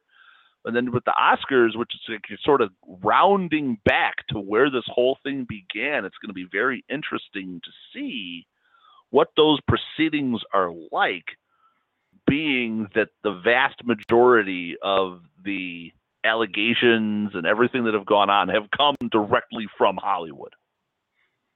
And you didn't see the Golden Globes, I assume, either. That was really special. Didn't watch those either. Because at some point it's going to be like they're trying to make up for it too much. It's going to be like what we talked about with the NFL during Veterans Day weekend. It's like you're trying too hard. They had that too. I forgot about that for the Super Bowl. They had the 700-year-old military guys. Oh. Forgot about that part. They had everything for the Super Bowl. Every little thing. It really was a microcosm of the season. It was. And it was funny that the Eagles wound up winning the Super Bowl. They were one of the more active teams in social causes, and Chris Long donating his salary to help inner city kids. And Malcolm Jenkins was very outspoken. So they were sort of at the center of a lot of that. So that was another reason to sort of root for the Eagles.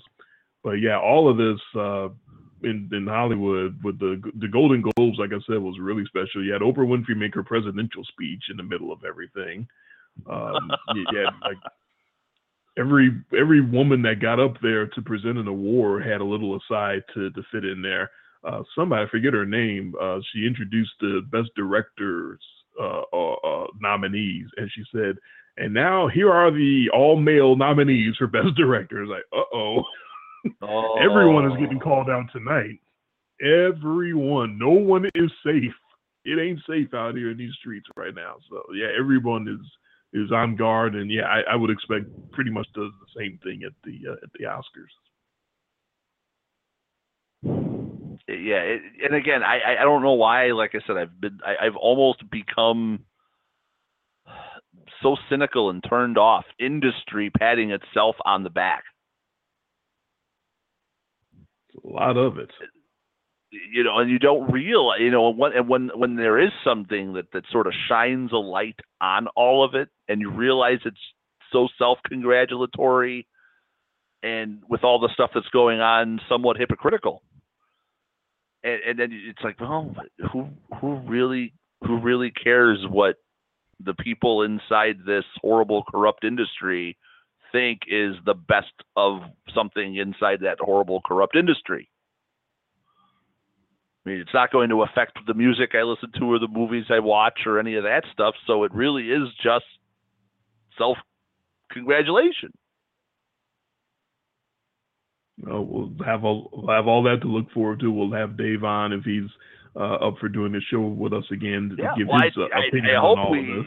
Yeah, I hope we do get him on because I'm sure he's got an opinion on that as well. Yeah. I mean, sort of the cloud that will hang over. We're already getting a little bit of a preview of it right here on our show. In only the way that in the Kings of Non Sequitur way that we can.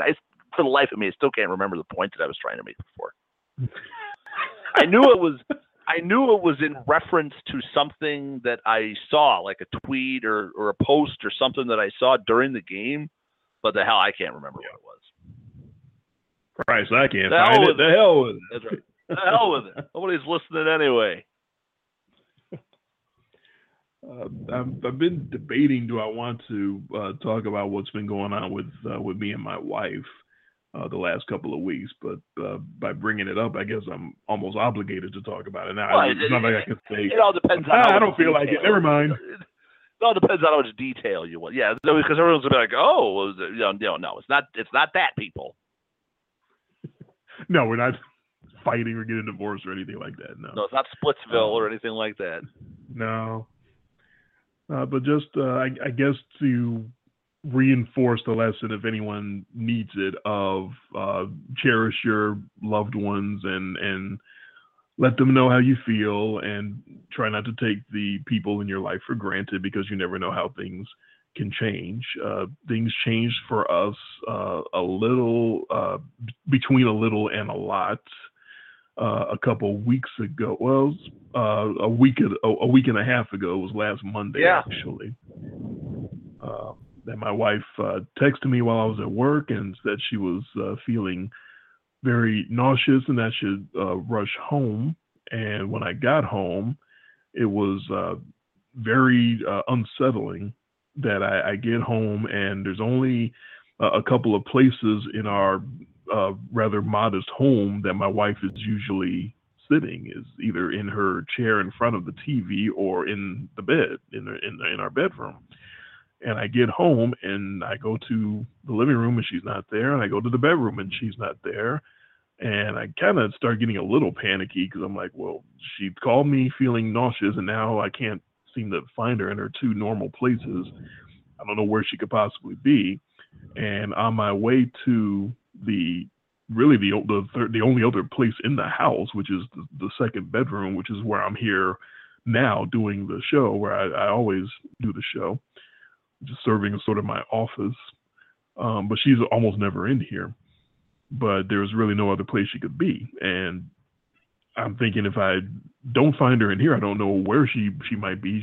Now I'm starting to get afraid. Is she sprawled out on the floor somewhere? Did I miss her? Did she pass out somewhere?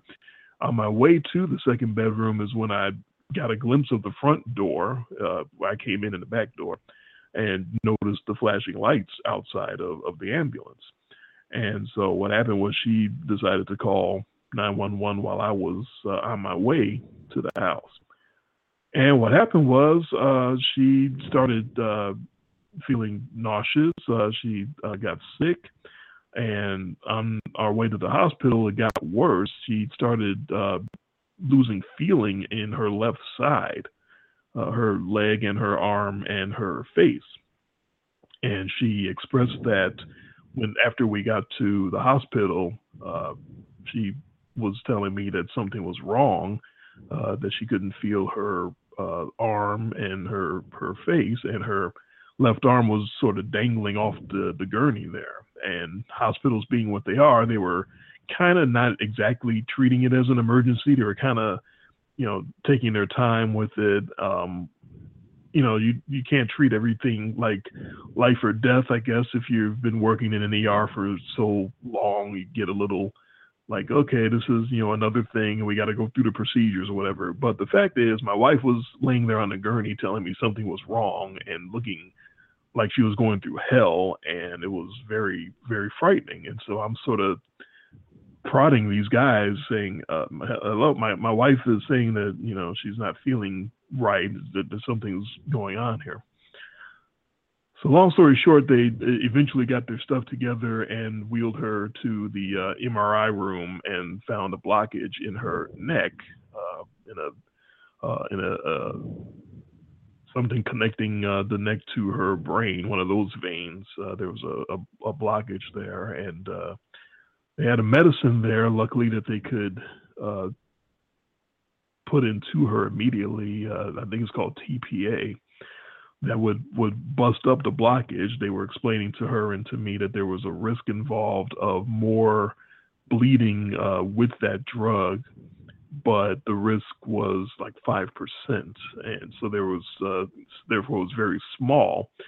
And also, apparently, the blockage was such that it was in such a delicate area that she was not a candidate to be taken to a specialist to get it removed surgically. So that wasn't even an option. However, it was the fact that she called 911 so soon that allowed them to put this TPA drug into her, because otherwise, I think the window is like 3 to 4 hours after you get symptoms of what would be a blockage or a stroke is when they can put this drug into you. And it was within that window. And thankfully, a couple hours after they put that drug into her, she started feeling better and coming back to herself. And she spent 2 days in the hospital, and I was there with her the whole time. And she's been back home now for a week and still recovering, mostly back to her old self, but still occasionally feeling dizzy and occasionally feeling tired, more tired than normal. But fingers crossed, thankfully out of the woods as far as that goes. So it was a stroke technically, but I think it was a relatively minor one. Minor stroke is something that happens to someone else, of course. If I had it, it would be a major stroke because it would be me. But relatively minor, and she's recovering. She's not back to work yet, but she's feeling a lot better. But yeah, just to say that, love your loved ones, let them know that they are loved, and let them know that you appreciate them, because you never know, from one day to the next, things can change drastically. And also for any stroke warnings, as quick as possible. I now have the experience of being able to tell you whatever you've heard about getting to a stroke victim and getting them to a hospital and getting them help as quick as possible. I can absolutely verify that, because they told me, several different people there, different doctors, different nurses told me it's only because she got there so quickly that they were able to give her this drug to bust that up. Otherwise, they may have had to go in and surgically try to remove it. It may not have turned out the way that we would hope. So any signs like that, slurring of the speech, numbness in one side of the body, things of that nature, trouble swallowing, anything like that, don't hesitate. Act as fast as you can and get that loved one to a medical facility as quick as possible.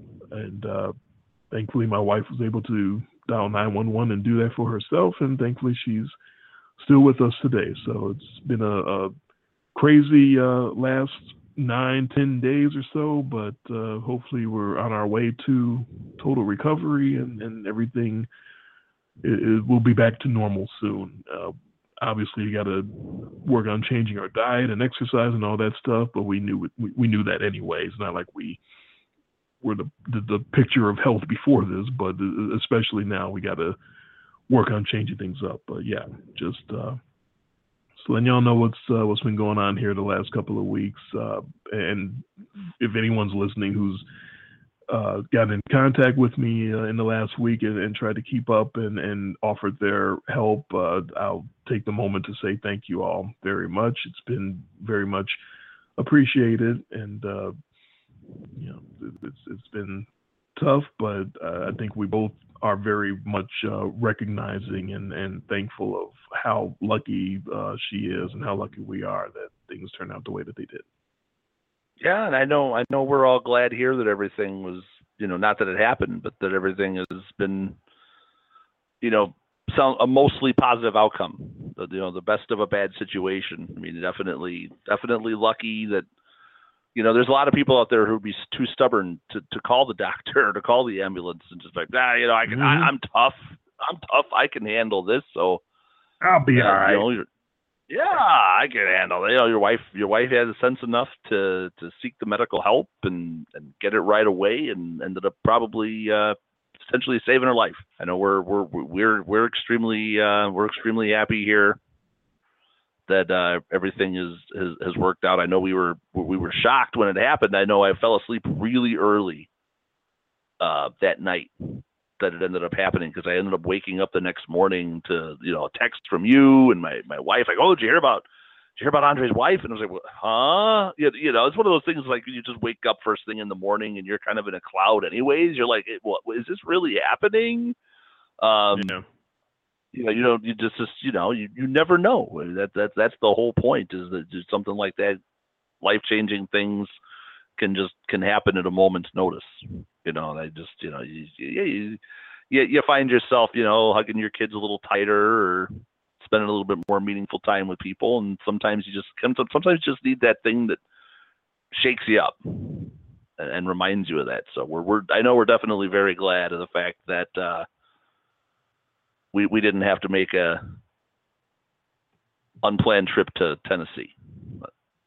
Yeah, no doubt. So yeah, I've had enough of those the last few years.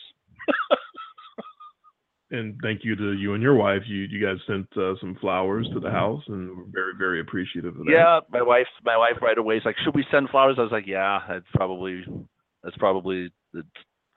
the best we can do, from 900 miles away." So, right.